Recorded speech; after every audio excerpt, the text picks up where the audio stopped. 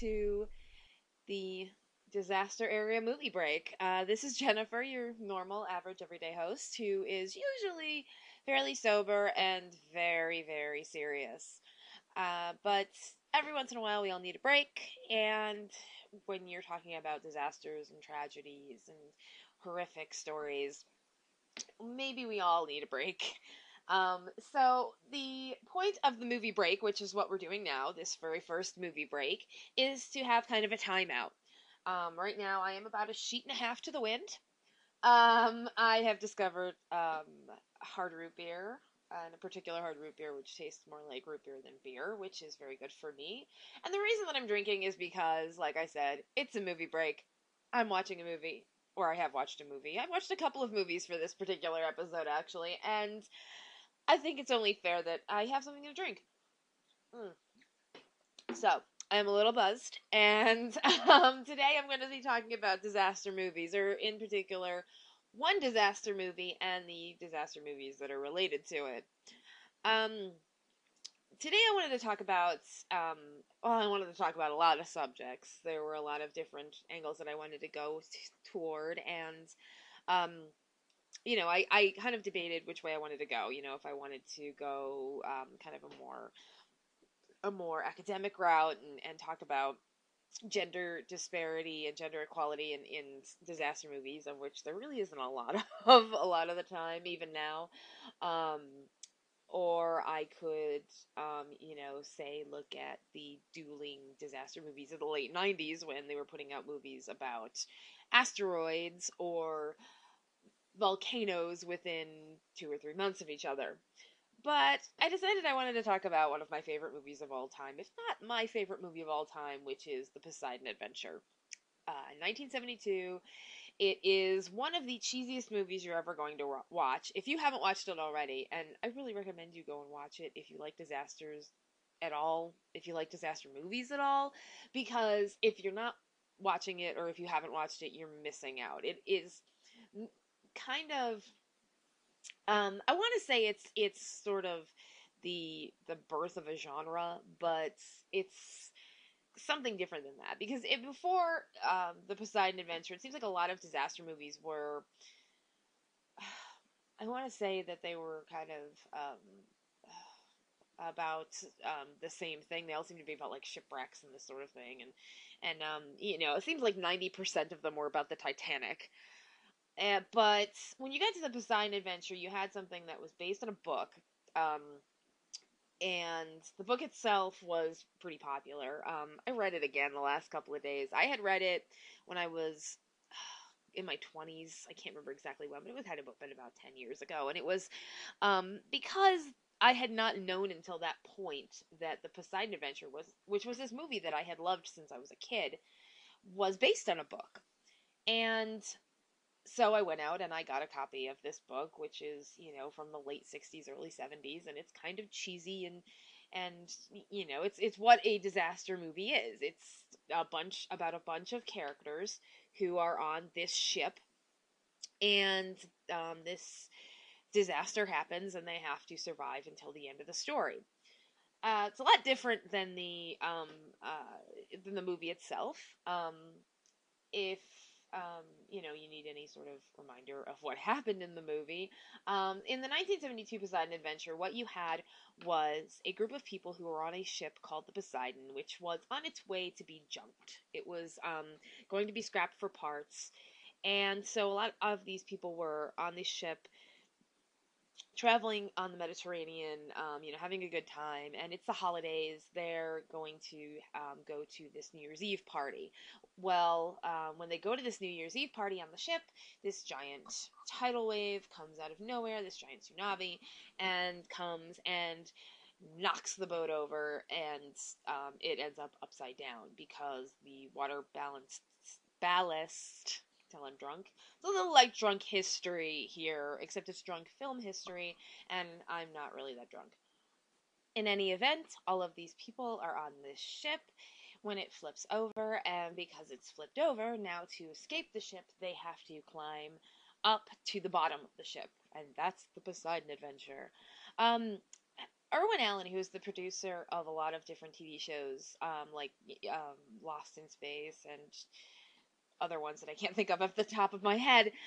He had read the book and he thought it would make a great movie. And having read the book, it would make a great movie. Even now, I've seen that movie. I've seen the remakes and the miniseries and the terrible sequel.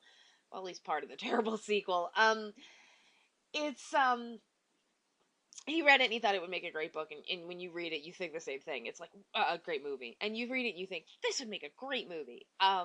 It's but the thing is that when you read it, you do kind of think, okay, it would make a great movie, but you have to cut out this and this. There are certain things that really need to be gotten rid of, and one thing that you have to give credit for, to the Poseidon Adventure, the people making the movie, is that they knew exactly what to cut out of the movie. um, Cut out of the book, that is. Mm, mm. Maybe if I have another drink, I will be a little more better with the English language. Apparently, that's a no. Okay. So anyway, the book itself features more characters. There are more characters than there are in the movie.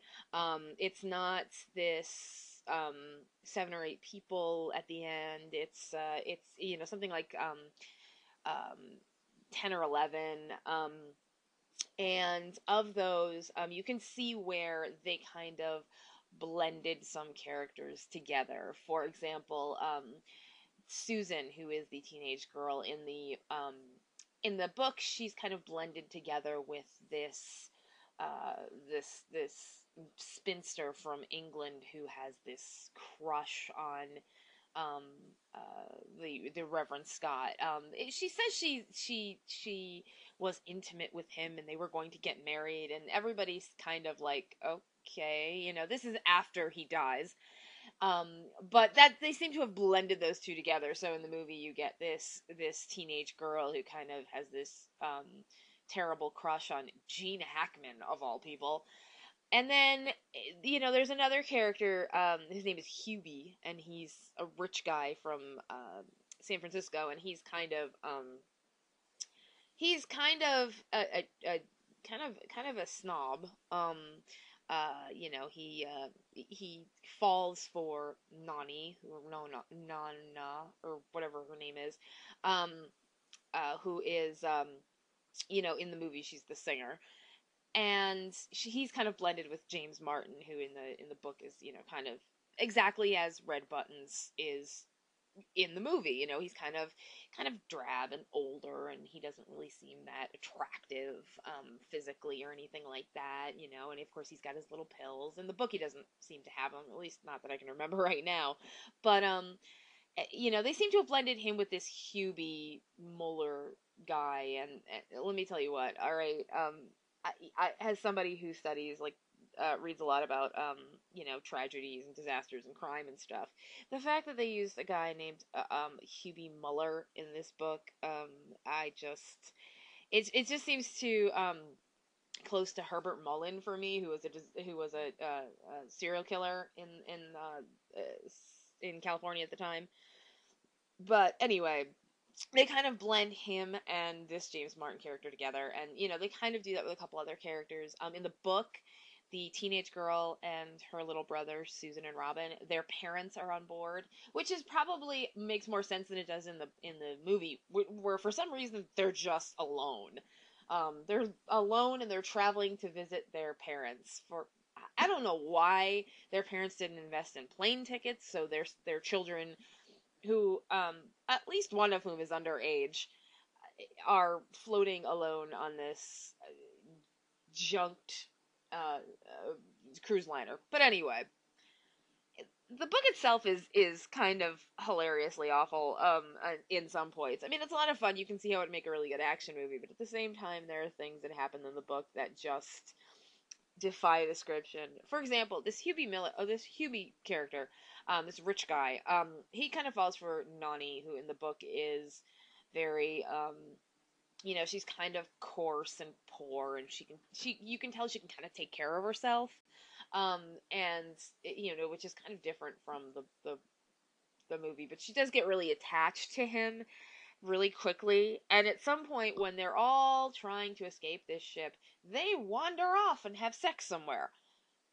Apparently it's like mind blowing, not it feels like one of those scenes where in a regular movie like it would be like um we're not having sex, we're making love. I can't even remember if one of them says it at the moment, but that's what it feels like. And he's, completely changed by this. And then for the rest of the book, he kind of sits around and thinks, what have I gotten myself into? She's poor and she says bad words, and like he's just it's a really ridiculous relationship already, as it was, as it were, without him being a snob for the rest of the book. But then, you have other changes like um, Mike Rogo, who in the movie is played by is played by Ernest Borgnine.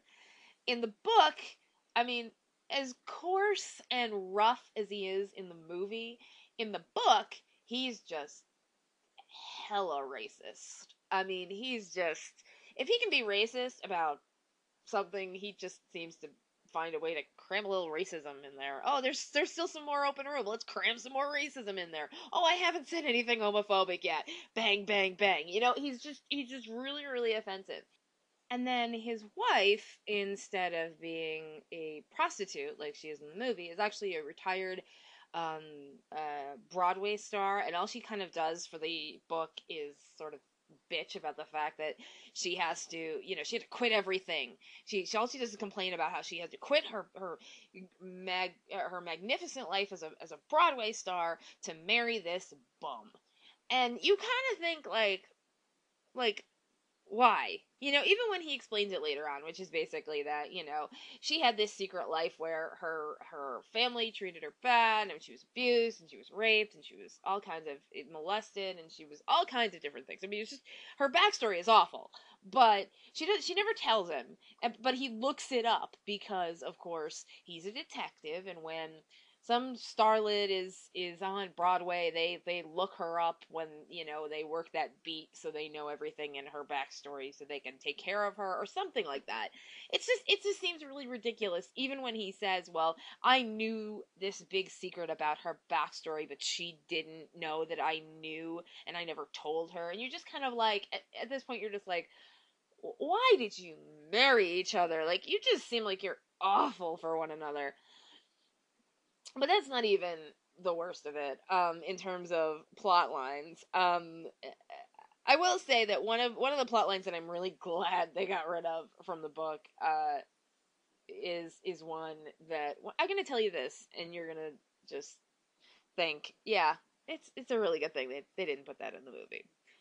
But what ends up happening in the book is they are are wandering through the ship. And in the movie, there's a point where they kind of pause and they say, "Okay, we need to go look for supplies," and they all split up, and all these characters go off, and they have these little heart to hearts and these like character building discussions, and then they come back together again. And in the movie, the Reverend Scott and the little boy Robin almost miss escaping from this flood of water that is chasing them to the next level, and they finally do rescue themselves. In the book, there's this event that happens. There's a lot of confusion. The way it's written is really confusing to the reader too. It's just kind of like, what just happened? But suffice it to say that you have everybody there. You have the parents of these two kids there, and all of a sudden they realize the little boy Robin is gone. Um, he's disappeared. We don't know where he is. So everybody stops and says, "Okay, we gotta go look for Robin." And they all split up. And at this point, the ship is sinking. The lights are off. The electricity doesn't work. They're wandering around in the dark. And Susan goes, "Wait, I'm gonna go and I'm gonna look for him on my own." I don't know why she decides to go look on her own, but it's a book that you don't really sit around and question these characters' motives for too long, or you're really gonna have a headache. So she goes off and she's wandering down this hallway, and she thinks she sees tentacles. I don't know what she thinks the tentacles are, like, how mentally scarred do you have to be from this disaster to be like, oh look, tentacles, and go running towards them. But she starts trying to figure out what that is, and as she's doing that, somebody wraps their arms around her from behind. And the next thing she knows, she's thrown to the ground and she's raped. Yeah, that you're the face that you're making right now. That's the face that I made the first time that I ever read the book. Kind of like, wait, what'd you say? And that's part of the reason why I had to reread it, because I wanted to make sure I didn't hallucinate this part of the book. But she's thrown down and she's raped. She's raped, from behind on the ground, and she can't really see who it is, and she's just kind of like having some sort of weird, like, she kind of talks about it like she doesn't really like it's terrible, but in this sort of like sterile kind of way, like, oh well, Susan knew this was the worst thing that would ever happen to her, except the way that you're hearing it in your head is Susan knew this was the worst thing that ever happened to her. It was just very like dry and just like, wow, does she ever show any emotion or anything? But wait, she does show emotion, because as soon as this guy is done, she manages to kind of get him off of her, and she has like a flashlight or a light or something or like that, and she turns on the light, and it's this young guy who isn't really that much older than her, so he's like 18, 19, and he's got this like baby face and this like blonde hair, and he looks at her, and he just bursts into tears, and he's like, oh no, it's a passenger, oh no, I'm gonna be in so much trouble. I thought you were like a stewardess, and I was just gonna have a bit of fun before and the whole time he's talking, you're just thinking, God, what a and you're just trying to come up with the right word for it. And you're just like, Jesus Christ, kid, what the hell is wrong with you? Because the way that he's talking about her isn't that, oh my God, I am so sorry, I really shouldn't have done that, or he's not having a breakdown because he shouldn't have done that. He's having a breakdown because he shouldn't have done that to a passenger. Like, oh my gosh, you're wearing, like if you were a stewardess, this would have been perfectly okay. Which is just, it's just bad enough on its own. But then Susan, who has been through this horrible trauma and who has just been raped, sees this guy, her rapist, sitting there crying his eyes out, and decides, you know what he needs? He needs to be comforted.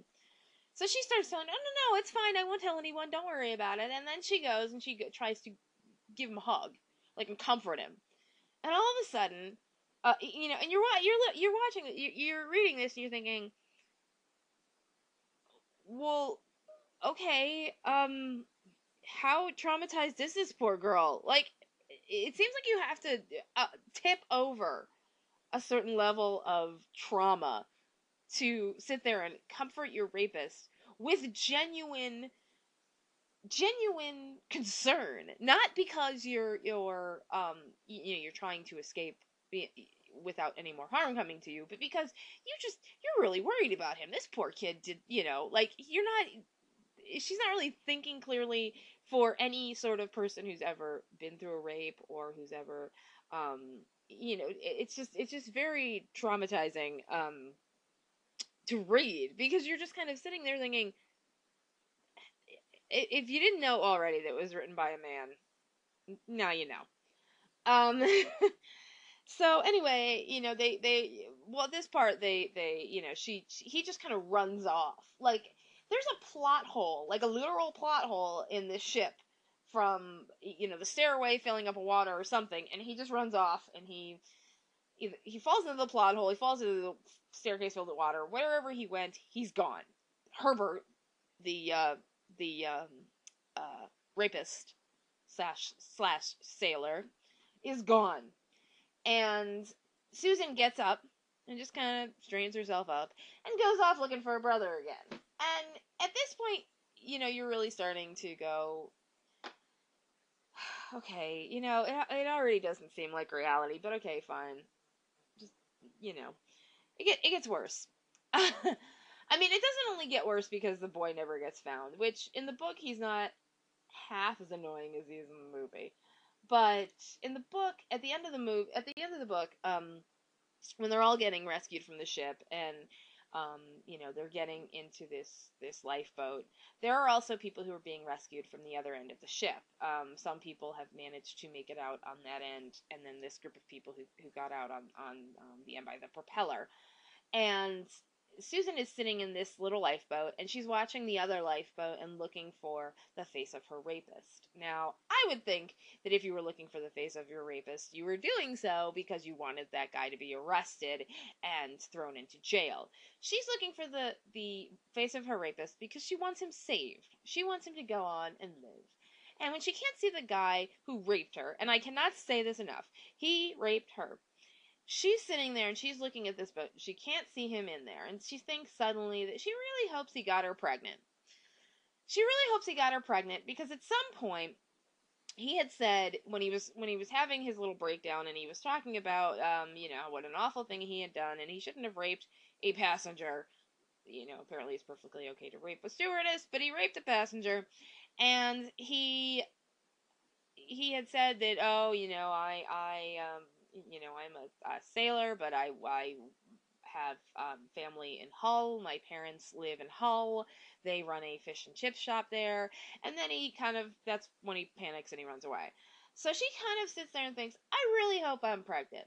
So this way I can take that baby. And in her mind, he looks like the rapist. Whatever. And she's going to take this baby to Hull and say, "Look, Herbert's not gone. He's still here." And I just keep thinking, even as I'm rereading it, I'm thinking, what are you going to tell the parents about how the baby got there? Like, magic? Reincarnation? Are you going to say, well, see, this is what happened. I was walking down this hallway in this upturned ship, and your son came along and threw me down on the ground and had sex with me against my will because he thought I was a stewardess, which apparently it's fine to do that if you're a stewardess. But then he panicked because I was a passenger, and he ran off into a plot hole and disappeared. Is that what you're gonna say to the parents of this guy who raped you? It seems so optimistic at the same time that it's completely fucking batshit. So anyway, that's the book. The book has a lot of flaws, but it also has, in the translation to the movie, it also has a lot of pluses. They do kind of seem to have gotten a screenwriter in who knows who read it and possibly had the same reaction that I did when I read it and said, okay, well, this character needs to go, this character is useless, this character can be merged with this character, and also get rid of the fucking rape scene. So, the movie itself was commissioned for $5 million. Irwin Allen came to the studio and said, "I want to make this movie," and they said, "Okay, here's $5 million. This is all you're getting." Um, it sounds like a little in today's dollars.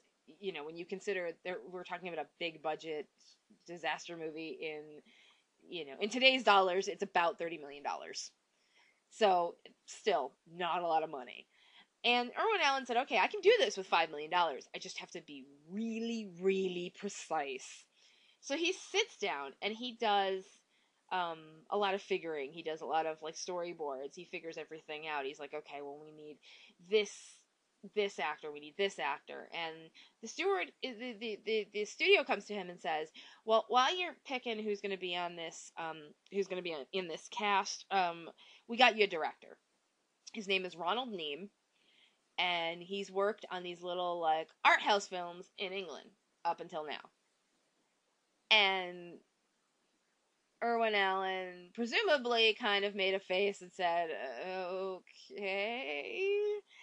And Ronald Neame came on board. And Ronald Neame apparently is one of those directors who is very tough and puts his actors through, kind of, I don't want to say hell, because really, whatever was going to happen, these actors were going to go through hell. But, according to him, during the shoot, he said it was pretty good because each of the actors had a kind of a breakdown at him about once every 10 days. Unfortunately, there were more than 10 actors, so every day he was encountering somebody who was just pissed at him and yelling at him and said, I don't want to do this anymore. Um, but anyway, um, before we can even get to that, Irwin Allen has his $5 million. Now he has this director guy that he didn't ask for, but okay, whatever, he'll take him. And he's sitting around planning out what he's going to do with his $5 million to make this movie happen. And the studio guy calls him in, and the studio guy says basically, "Well, we had this. I know we gave you $5 million, but the thing is, we're kind of broke.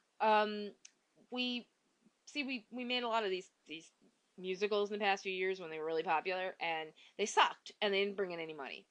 So we're gonna take that $5 million back from you, and we're sorry, no movie. You're just gonna have to, fire everybody and go home." And Irwin Allen is just thinking, "Fuck this." So he says, "Okay, look, let me make you a deal.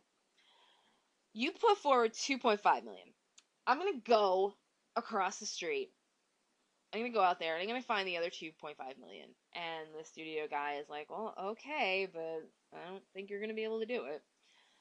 So Irwin Allen, he leaves the office. He goes across the street and he finds he sees these two guys that are over in a bar or something. I really don't know the exact details of the story on that count, but he goes over there and there's a couple of guys there who are really rich, and he goes over and he says, "Look, I want to make this movie. You guys want to chip in with me and front like $2.5 million into this movie so we can make it?"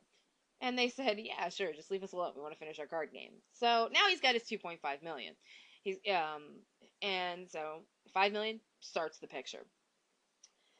Now, with this cast, you have, when you watch it today, a lot of the actors you don't really know. Like, Gene Hackman, of course. Gene Hackman is Gene Hackman. Ernest Borgnine, you probably know. Shelley Winters, maybe. And then you start going down this list of actors that you don't really know. You start getting to, like, Leslie Nielsen. And the only reason we know Leslie Nielsen now is because of the Naked Gun movies. So you're going further and further down the line until you get to, like, Carol Lindley. And even now you're like, who? But there were all these actors that signed up to do this and to be sort of the survivors of this great shipwreck. And Shelley Winters' story is still my favorite because Shelley Winters said, she was already somebody who was not exactly the skinny Hollywood ideal. She was kind of a little overweight anyway, and she was in her 50s. And then they said, well, Belle Rosen is the character that you're playing. She's in the book. She's very fat. You kind of need to be very fat for the movie. So she gained 30 pounds, so this is nothing new in Hollywood where you go out and you gain weight to be in this movie. So she gains 30 pounds, and then they're like, okay, well, when it comes to the parts where you're gonna have to swim to rescue everybody, we can bring in somebody to do that for you. And she said, no. I can do this. Johnny Weissmuller taught me how to swim way back in the day. This is the thing I love about old Hollywood, because with old Hollywood, they all have these stories like I learned how to swim from Johnny Weissmuller, and I learned how to do this from I learned how to dance from Fred Astaire. He taught me a few tap moves, and they all have these stories that are just like, I know how to do this because Catherine Hepburn taught me how to golf. It's like these ridiculous stories like, you learned how to do what from whom? But Shelley Winters said, yes, I'm going to do my own stunts. So she already knew how to swim. She gained 30 pounds, and then she went and she learned how to scuba dive and how to swim. And so when you see her swimming in the movie, that's her. That's not a stunt double. That's Shelley Winters in her 50s with 30 extra pounds that she never managed to lose, which made her really pissed off. So if anybody ever tells you that that fat people can't be athletic, and tries to be snide about it, well, no, you know what? Shelley Winters could kick your ass and underwater in that particular movie. Um, there were so anyway, they're making the movie, and I mean, you can tell that it is a really difficult movie to make. At the time, you're looking at this from the point of view of these actors who have to go to work every day and be wet and dirty and grimy and wear the same outfit for the entire shoot. It cannot be fun. They're one of my favorite stories from behind the scenes is you had one of the stunt guys. Well, he was a stunt guy, and he gets hired to do this role as the guy who like he flirts with Susan at the dance at the New Year's Eve party. He kind of flirts with her and he's like, "Oh, Susan, would you like to go dance?" And she's like, "Yeah, sure. Okay, I'd love to." And they go off and she does this little dorky dance and like and at some point like turns away from him like I'd love to dance. I'm just going to ignore you now. But apparently he used to be a stunt guy, and all of a sudden now he's a paid actor. And at some point during filming, when they were doing this scene, the director comes up to him and goes, "Yeah, you're gonna have to do the stunt where you hang from the table up there and then drop into the glass ceiling and the stained glass ceiling." And he's like, "No, man, I'm an actor now. You get somebody to do it for you. Get another stunt guy." And they said, "No, you're gonna do it." So he did it. I didn't really know about that until I started looking stuff up about the movie just out of curiosity. But yeah, that was the guy that she was dancing with earlier at the party. Um, but the thing that gets me about the movie for so many, I mean, for something that was in the early 1970s and so many of these movies, when you watch them, I mean, they're wearing like this awful fashions and these terrible hairdos. But in the movie, they actually kind of all look really nice. I wouldn't mind having any of those dresses that the female characters are wearing. Particularly Susan, who apparently, for some unknown reason, decided to go to a New Year's Eve party wearing not only a really nice dress, a really cute dress actually, but also wearing hot pants underneath her skirt. And I just remember the first time I saw that movie when I was a kid, and I was a tomboy as a kid, and here's this girl who's in this, she's long pretty hair and her nice white top and her pretty red dress and Gene Hackman, super priest, turns around and looks at her and says, "Okay, well, Susan, you're up next, but you're gonna have to take off that long gown." And you're thinking, even as a kid, I'm thinking, is he asking her to get naked? Like, what is he doing? Is he asking her to strip? What the heck? And she goes, okay, and she just kind of nods, and she unbuttons her skirt and takes it off, and she's wearing hot pants underneath. And as a kid, I'm watching that thinking, what a genius. She wore shorts under a skirt so she could be prepared. I don't know if she was psychic or she just wore hot pants because, why wouldn't you? But she was wearing shorts under a skirt. That's genius. That's a level of intelligence that she doesn't show for the rest of the movie. But she goes and she takes off her long skirt. She's still wearing her high-heeled sandals, so, whatever. Apparently, from what I heard later on, Pamela Sue Martin stole her shoes from the set after the movie was over, which I don't blame her for one bit. They were really nice shoes. But I also kind of watch it with the same sort of mind as the person who loves watching Romancing the Stone. And I'm just kind of watching it thinking, what you need is a machete and Michael Douglas to fix that shoe problem.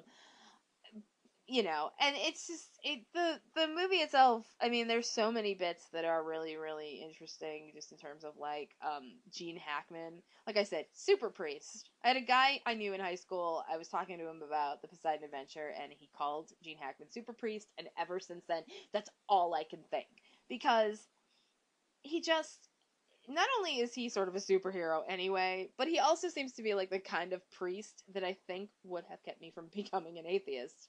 He just is like, keep trying, if you're freezing in a cold water flat, you don't sit down, you don't get on your knees and pray to God.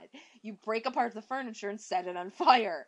It kind of, this is the kind of religion that I respect, getting up and saying, and I do respect religion. I'm not going to say that I don't, but I can't, I could follow this priest. I could not follow, somebody who said, get on your knees and pray. But this guy, let's get up off our asses and get the hell out of here.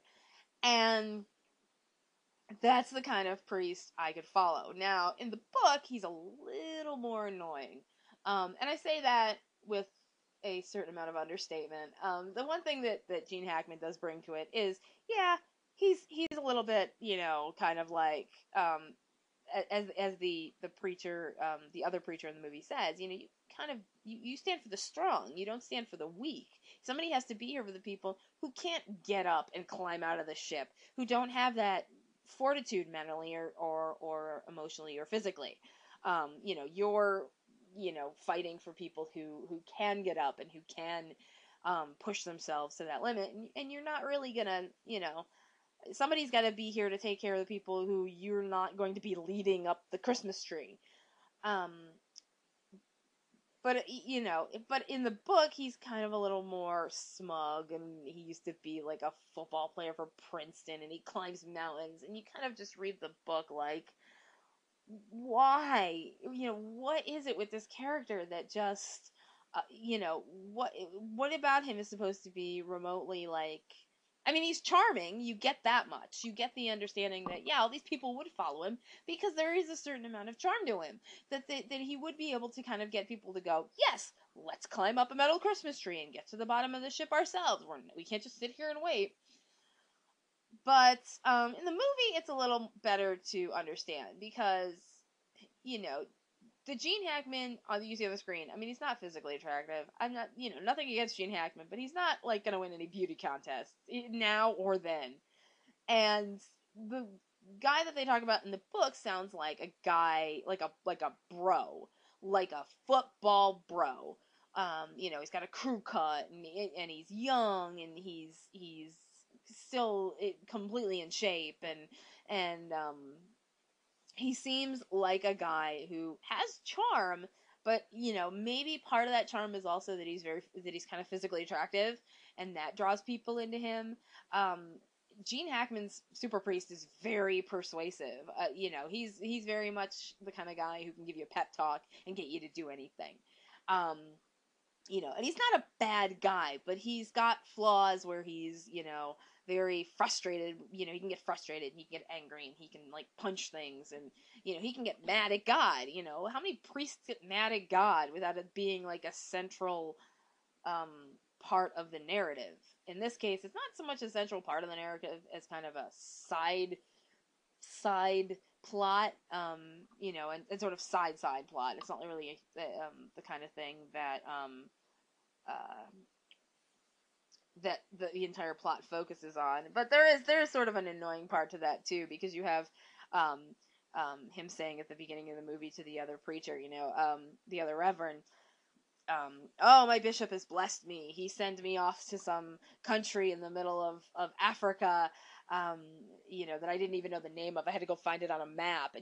And I mean, I'm sure that sounds charming to some people, but all I could think was, this white guy is going to show up at this country in the middle of nowhere in Africa during a very war-torn decade and start telling them all that they have to, that God loves triers and God wants winners, and you have to fight for what you want, and you can't just sit and pray. And he's probably going to get, like, a whole bunch of black people turning to him and going, yes, we know, you can leave now. Like, he's showing up to white-splain God to them, and you could just think, you know what, maybe you shouldn't survive this boat trip, because the other option is you go to Africa and you become a dick, even more so than you already are. But anyway, the movie itself, I mean, it's a lot of fun to watch just from the point of view of seeing the disaster movie genre kind of being born. You're seeing things like, Belle Rosen, Shelley Winter's character, who says at the beginning of the movie, oh, we're not going to do any of those touristy things when we get to Israel. We're going to go see our grandson. He's 2 and we haven't even met him yet. And you're just sitting there thinking, oh my God, this is like in a war movie when one of the guys brings out a picture of his girlfriend and says, this is Betty, we're getting married when I get home. And you just think, oh my God, start the clock. When is this guy gonna die? That's the exact thing that you're getting out of Belle Rose, and you're like, oh God, she's gonna die. Oh, how long is this gonna take? Oh God, no. And at some level, you've already kind of, fallen for her in a very grandma, sort of way. And you don't want her to die. She's just going to see her grandson. But anyway, you have all these other characters. You have James Martin, who's now kind of paired up with this who's kind of gotten the role of Nani's weird crush. Nani is a weird character anyway, because she's somebody who already seems to have this weird crush on her own brother, and then he dies, and her weird crush transfers over to Red Buttons, of all people. And I will say that I have written for Yuletide Red Buttons. Well, not Red Buttons. James Martin, excuse me. James Martin and Nani Perry fanfic. It was a nice, sweet story where they got together after the movie, but at the same time, I did write it. And I think the thing is that, like, even if she does have this weird crush on him, it is kind of cute, And you do kind of think, oh God, once they get back on land, he's either gonna marry her or adopt her. It's gonna be one or the other.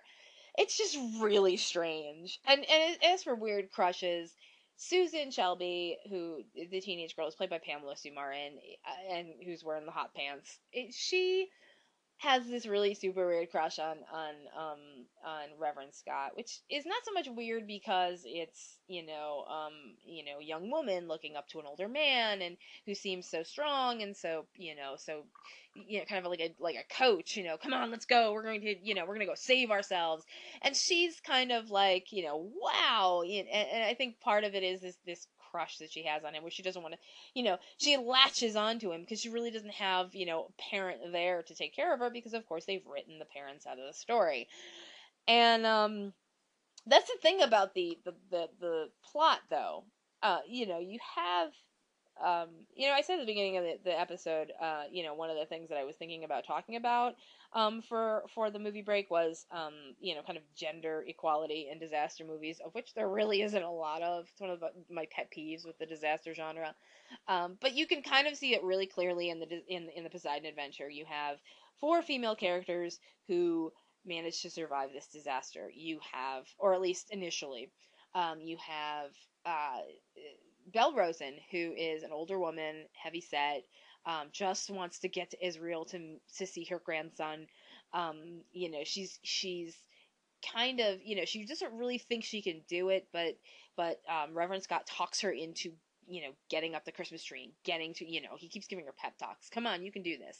And then at a certain point she realizes, you know what? Yes, this I can do, And when she realizes that she can do the swimming thing, she's like, yes, this is something I can do. I will save you. I can do this.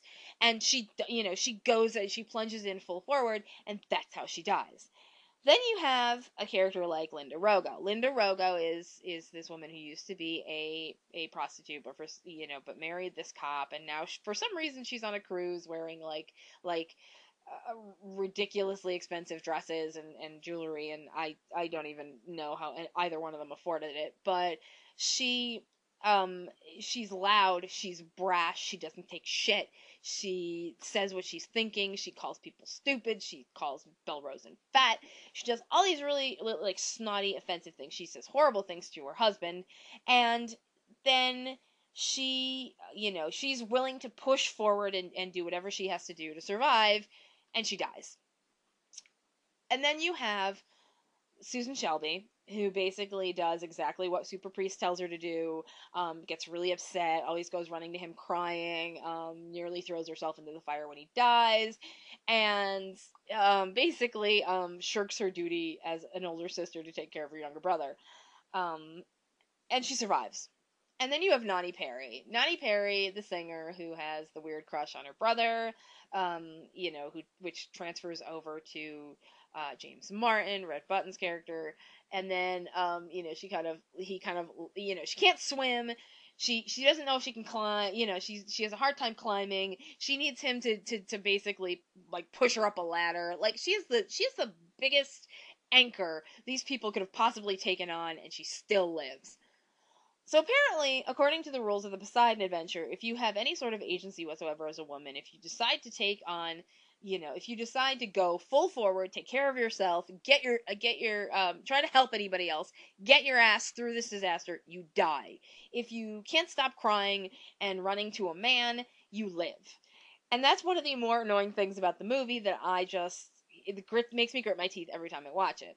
Another thing that makes me grit my teeth is that the closest you come to a um the closest you come to kind of diverse representation in this movie is Roddy McDowall having a Scottish accent.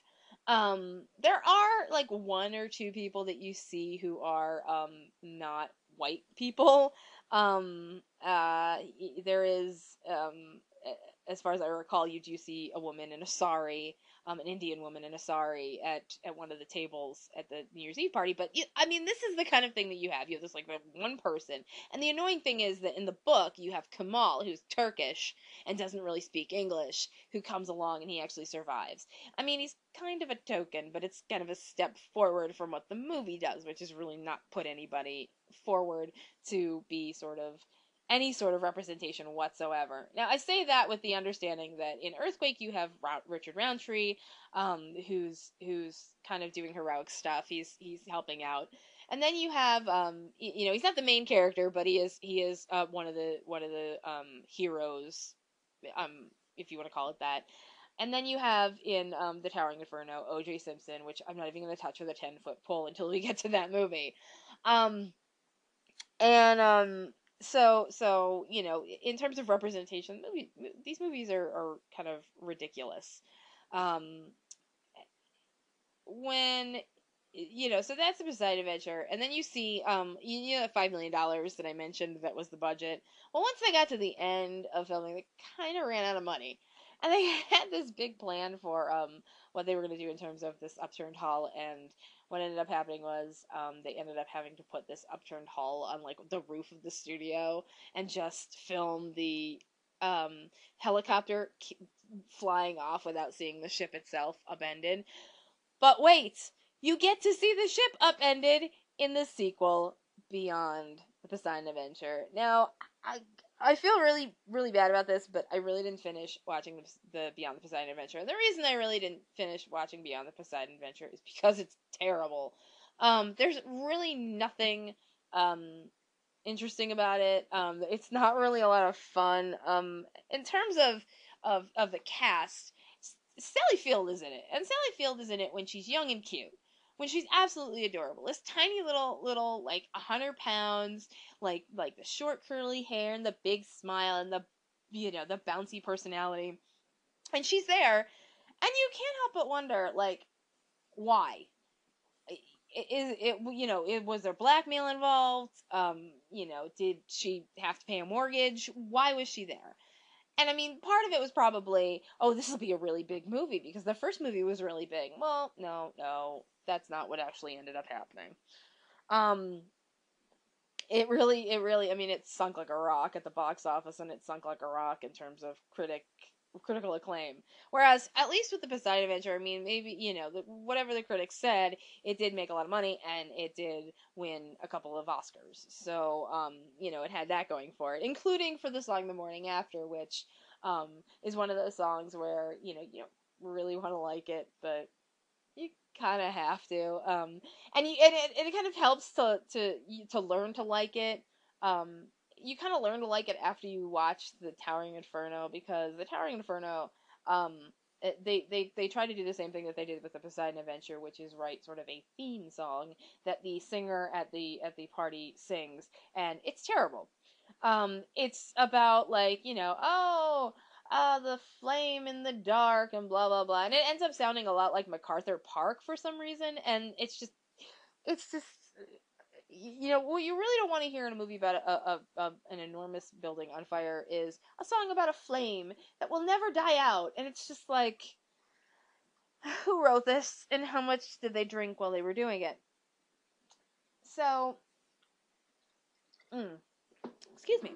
I'm just gonna skip Beyond the Poseidon Adventure because it's really one of those disaster movies where you really don't want to watch it. It's absolutely terrible. It feels a lot um, what would happen if you lucked into like $5,000 and you decided to make a National Treasure sequel in your old high school.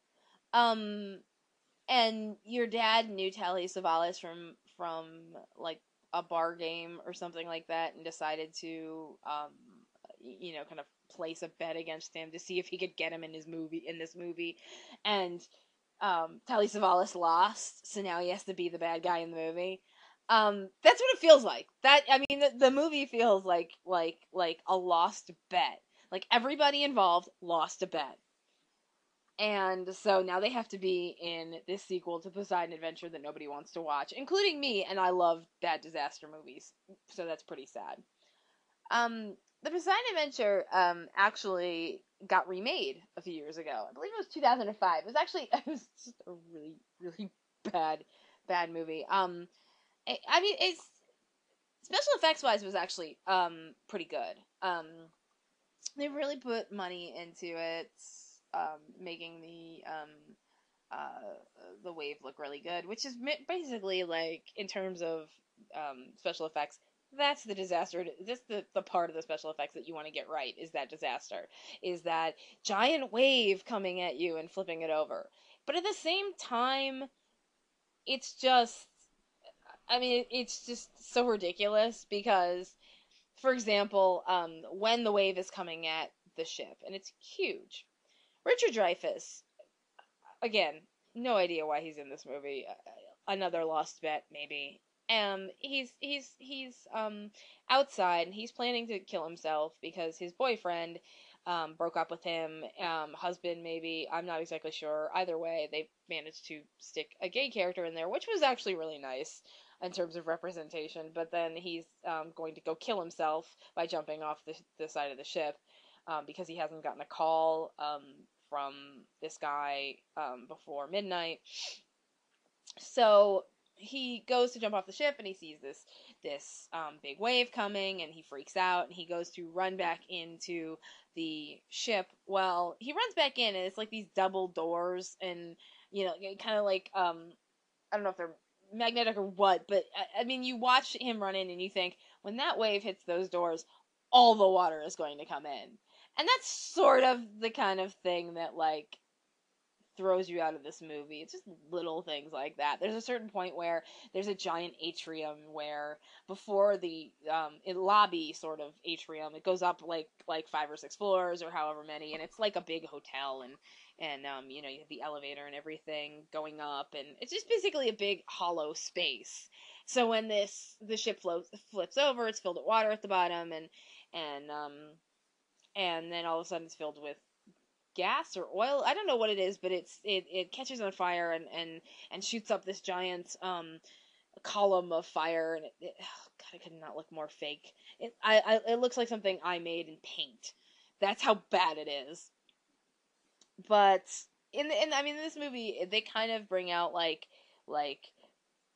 the stars you might know, and like the people that you might know are Fergie.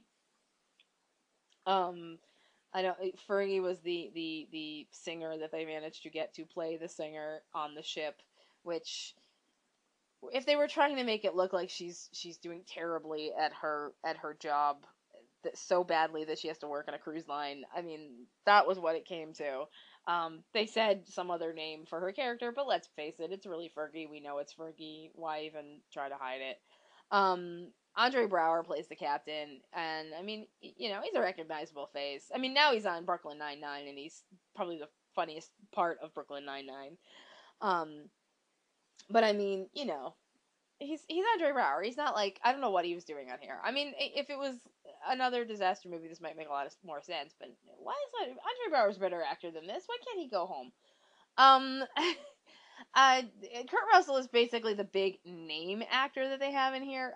He's playing the former mayor of New York. He used to be a fireman, and now he's disgraced, I guess. I don't exactly know what it is, but he's he's on this ship with his daughter, who's played by Emmy Rossum. Emmy Rossum was in Phantom of the Opera, and now she's on Shameless, and she's a really good actress, but at the same time, like, she looks nothing like Kurt Russell. I feel like that should be something that you try for with an actor. Even if you can do it, you can find an actress who looks like, the mother of another actress. You can find an actor who looks like the father of another actor. It's not that difficult. That's what casting agents are supposed to do. Um, but she's on there and she's brought her kind of her dopey boyfriend, and it turns out her fiance, and um, she hasn't told her father, which, I mean, she has a ring. Doesn't she go out in public wearing this ring when he's not around, um, and get a tan? Isn't there a tan line? Like what? How does he not know that this dopey guy has proposed to her and they're keeping it secret? Like, just I don't know. The whole plotline is a little bit ridiculous. Then of course he dies at the end so that she can live, which uh, I'm never a big fan of those kind of plot lines in disaster movies where it's just like some guy, and and it happens in Armageddon too, where some guy, the lead guy, the big name star in the movie, decides to uh, die so that he can save everybody else, but specifically his daughter, who's engaged to this guy he doesn't like, and oh, well, take care of my daughter, and then he dies. And it's like, she can take care of herself. Everything you've shown me shows me that she can take care of herself. She's a ballsy little girl. Like, I mean, she's a ballsy young woman. I say little girl, but I mean that's what he treats her. And she can take care of herself just fine. But which is completely different from um Armageddon, where I'm pretty sure if if Liv Tyler were left alone, Liv Tyler's character were left alone for more than 5 minutes in that movie, she would have fallen off an oil rig. But then, of course, you have Dylan something or other. I can't remember his name. He was in Sweet Home Alabama. I'll look it up later, and I'll feel really bad that I don't remember it because I actually do kind of like him and stuff, and he's kind of just sort of like the other superhero guy in this movie, where he's the one who's running around the decks at the beginning of the movie, and instead of being like Red Buttons, who in the original is kind of a big dork, in this he is a lot more. He's a hot guy. He's running around the deck. He's a lot more heroic, which is kind of annoying. Just in retrospect, like, I want to see a dorky guy be a hero. I don't want to see here, a guy who looks like that be a hero, and another guy who looks like that be a hero, and another guy who looks like that be a hero. I want to see like average everyday people being like doing what they can to be heroic. And like that's the thing about the 1972 version of Poseidon Adventure, is that in that movie they at least got like normal looking people. I mean, for the most part, in terms of the actors and actresses.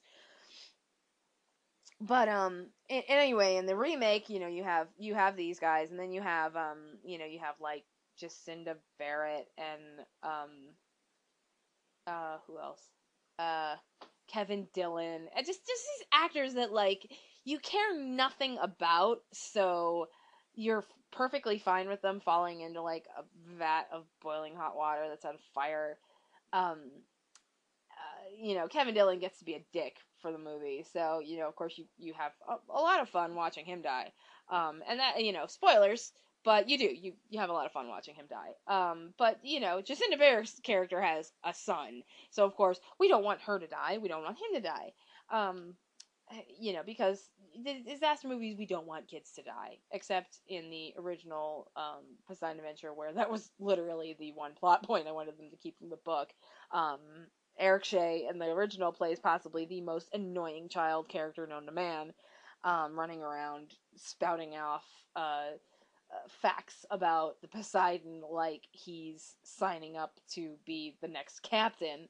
Um, so you kind of wish that he had kind of wandered off and fallen into a plot hole and died, but he didn't, unfortunately.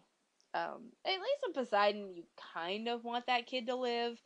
In the remake, he's not quite as um, precocious.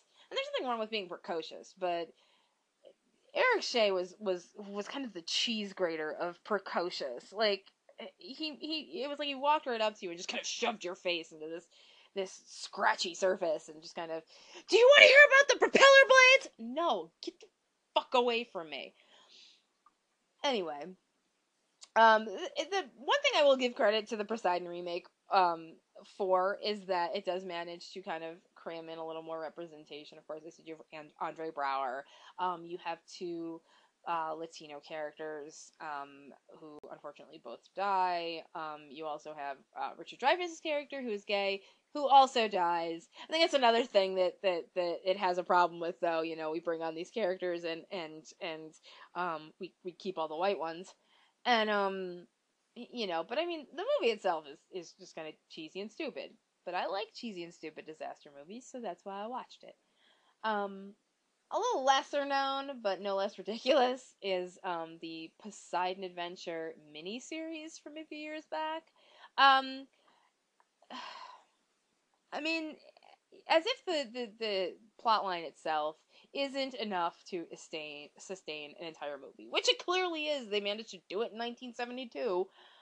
Um, they managed to turn the sinking of the Poseidon into a terrorist plot. And because it's a terrorist plot, you have like 10 or 15 minutes at the beginning of the movie where you know, it's all about foiling this terrorist plot and trying to find out, you know, well, they stole paperwork from this terrorist office or warehouse or whatever, and they don't know what they're going to go after. And the hilarious part is when these FBI and CIA agents like storm this terrorist cell warehouse, and they go in, and all these plans are up on this like board, and they have land and sea and air, and land and air are all there. Everything is there. So you know everything about whatever's supposed to happen on land, which is probably some explosion on like a building or something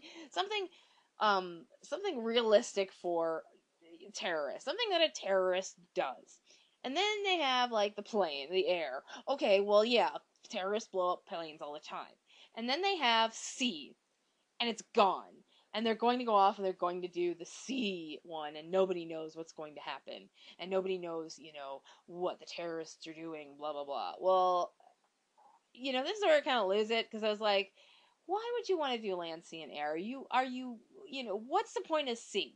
Really, what is the point of sea? Why would you want to go after a cruise ship? You know, it's not like people are traveling on them for, you know, for travel like now, you know, like in, you know, decades past. It's really more for fun, and a lot of people can't afford that kind of thing. And, you know, so you're really just bombing a bunch of rich people. Like, do you really, and not even a bunch of rich people that anybody cares about. Because people who are rich enough to go off on a boat and to be cared about by the public, who are famous enough to be cared about by the public, are not going on a cruise ship. They're going on their own yacht. Anyway, so you have this ship, and everybody's getting on it, and of course you have Belle Rosen, the old lady character, and now she's played by an old lady who will clearly not be doing her own special stunt work. And you also have and of course her husband is dead, so you get a lot of references to, oh, Manny would have wanted me to do this and blah blah blah. It's just tiresome, and you kind of miss the grandson in Israel that nobody's going to see. But along with that, you also get the Reverend, who is played by Rutger Hauer, looking vaguely, unfortunately, like my Aunt Phyllis. Um, and he's on this trip to travel to somewhere. I'm not exactly sure where, but he's just kind of I can't even remember. But I just remember that it's kind of his first trip or whatever, and Mrs. Rosen is showing him around. And then you have the Shelbys. Now the parents are on the trip, and of course they're thinking about getting a divorce. So they've decided to bring their kids on this bonding trip, which is a really great idea, because now they have this older daughter who's in college to be a nurse, and she of course can figure out exactly what the hell they're doing. I don't know why she said she was going to go with them. She's in college. She can say she wants to stay home. And then you have the son, who tries his damnedest to be even more annoying than the character in the original movie. He tries, man. He's just, I mean, as annoying as Eric Shea is in the original movie as a character, And he's not a bad actor. That kid was never a bad actor. He was in he was in other movies, and I've seen him in other movies, some Disney related things, and he's actually a pretty good actor. But this kid was not. and he's, you have a bad actor playing a bad character. It's not fun to watch. He's running around with a video camera, which, okay, you can clearly tell this is before cell phones, because he would have had a cell phone. He probably would have had his iPhone with the entire rig of the kind of the extendable lens and all that, and he would have been filming his movie, and he would have bbeen making it in Movie Maker and blah blah blah, and posting it on YouTube. But of course, this is before that, so we're not going to do that. But he's wandering around with his little handheld camera, like making a movie, quote unquote. And he's making this vampire movie, and he wanders into the kitchens, and the steward, Akers, um, not only decides to write him like a permission slip, like it fucking means anything in any part of the ship, for him to just go, I have a permission slip from Steward Akers. Like, who gives a shit? But he wonders, but Akers decides, oh, well, I was an actor in college. Except he says thespian, probably to make it sound kind of weird when he tells a little boy that. And the next thing you see is him pretending to be a vampire for this movie, and it's like, you have a job. Go do your job. There's got to be a job that you can do that doesn't require you throwing on a dishcloth or tablecloth, excuse me, and wearing fake vampire teeth wherever the hell you got them, and pretending to eat a chef who also probably has a job that she has to be going and doing. Like, the whole thing is kind of patently ridiculous until you find out later that, of course, his mother is rich, so, it's probably a matter of do what the wealthy woman's son says. But that's the thing. That's another thing, too, because the parents in this movie are played by some actress that I vaguely recognize from something, but can't really name off the top of my head, and Steve Guttenberg. And the thing about Steve Guttenberg is he's either really sympathetic or kind of a dick. And that's with all of his roles. Sympathetic or kind of a dick. There's no in between. He's one or the other. And in this movie, he definitely in the miniseries, he definitely kind of leans towards kind of a dick. And not just kind of a dick, but a little bit more of kind of a dick than usual. There's certain points where he decides he's going to blame his wife for everything, even when he does something like just completely shitty. I think one of my favorite parts is him and his wife have this big blow up, and she finds out that he's sleeping with a masseuse on board. They've been sneaking off to go see her, and they're fighting in their rooms. And at one point he gets mad. He's ready to go and go hide out with his masseuse, and he opens the door, and the kid is standing there, and and tears are rolling down his little boy face, and he goes running off, and Steve Guttenberg turns around and he gives his wife this look. And I swear to God, the look that he gives his wife is, look what you did. Like, she was the only one having this conversation. Like, she was talking to herself. And you just kind of like, and then after that, he gives her that look. And what happens after that? She goes looking for the son. He goes off to the masseuse. Not the kid, obviously. Steve Guttenberg goes off to his masseuse. And you kind of think, where do you have the right to give her that dirty look when you were going off to the masseuse rather than looking for the son? Like, you should have been going off after the son and leaving the wife there. Like, that, if you had any sort of stones, that's what you would have done. But no, you were full of crap. You went to the masseuse. And then, of course, the ship flips over, later on, and he's left with this, uh, he's left with this masseuse, and the masseuse is actually kind of street smart. She kind of is like sensible and saying, okay, well, I live on this ship, I know it really well, and we have to go here and we have to go there, and and of course he's whiny, and he didn't and they were sleeping together because they were naked in bed, and when the ship flipped over, and now he couldn't find his shoes, so he's walking around on glass. He's basically like an anchor around her neck. He really just kind of wanted her to throw him away and wander off, like, why did you want her to go, why did I have sex with Steve Guttenberg, and then just go.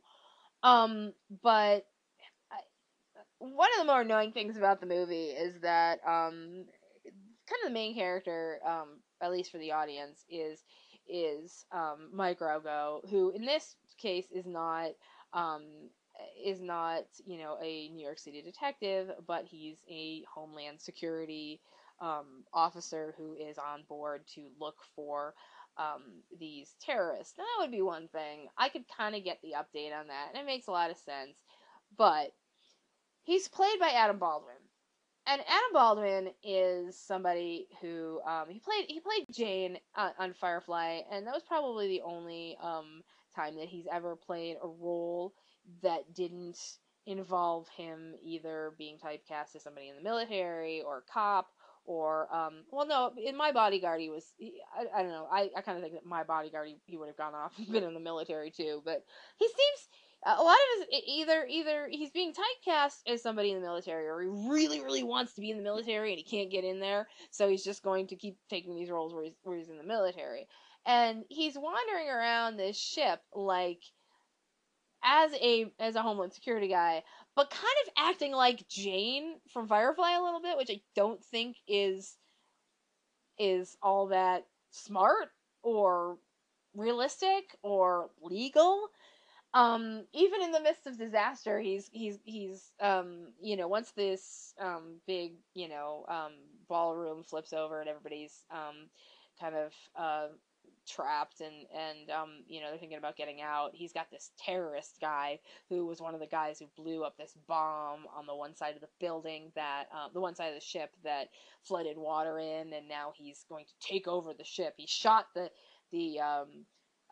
he shot the captain, who was played by Peter Weller. So of course you're at this point you're making RoboCop jokes, and it does feel a little bit better because the captain in the miniseries is named Paul Gallico, which is the name of the author of the original book. And you kind of feel better because you kind of think of certain plot lines in the original book, and you think, yeah, he asked for that.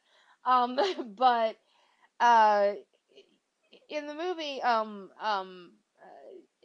Mike Rogo kind of turns into this sort of cliche of a Homeland Security / military guy, and just kind of is like, we need to bring him with us. He may know more, and I have this gun, and blah blah blah. And it's so tiresome. Doesn't Adam Baldwin ever get tired of playing these characters?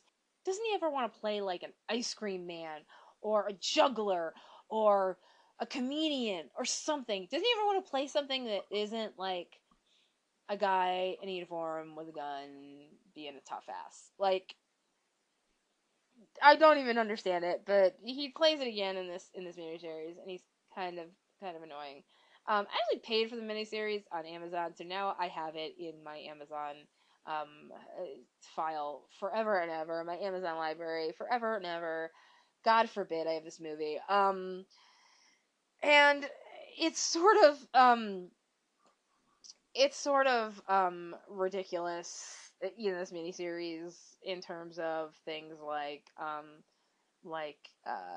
I think one of my favorite parts of the movie, just in terms of technology, because I always love how disaster movies deal with technology. There's so many movies where the use of technology is very dated, and so there are certain movies where you watch it and you think if they had a cell phone at this particular time, they would have been able to do this. Or for example,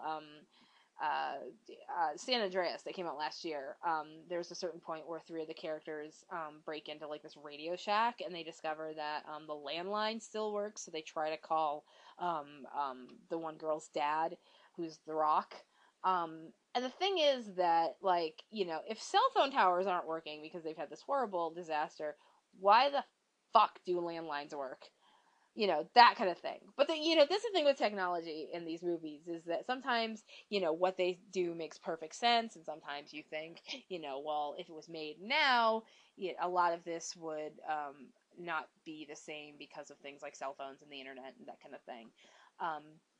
But in this Poseidon Adventure miniseries, at one point, the one character, the mom, decides that she's going to, probably the best way to get in touch with the outside world is to send a message to her Christmas mailing list. And it's just like, there's no other better way to get, you have internet access and you're just sending out this message to okay, all right, there's got to be a better way to do it now. And and then once you think that, you kind of think, what would happen if the Poseidon Adventure happened now? If something happened to a ship now, I mean, you think of like the Costa Concordia, where there's so many like videos and clips and all of these things that got posted to YouTube of the ship tipping over, and I mean, if it happened now, I mean, it would be on the internet in a heartbeat. If they could get in touch with, if they could get in touch with, say, Twitter, they would be, there'd be people on there going, oh my, oh, OMG, the ship is flipping over, lol, which, please don't critique my net speak. I'm a little bit buzzed right now, so, it's just kind of made up off the spot. But that is kind of the thing that you're looking at, is you would have these constant updates, you would know exactly what was going on, and, with a ship sinking, that's one thing. With planes, it's a little different. So, it's a little. Sometimes you may have things where people cannot actually message, um, um, people because something happens so fast. But with shipwrecks, it's really not something that um,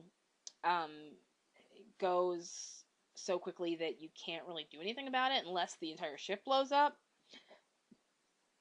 I mean, if it were to happen now, you would get a lot more people who would have the time to get on the phone and get on the internet, um, and contact people. And I think that's probably, one of the interesting things now is watching the updates that you get to the Poseidon Adventure story from movie to miniseries to other movie, and seeing, okay, well, well, if he can get on the cell phone, and he can talk to people now, well, what, and that was 10 years ago, what happens now?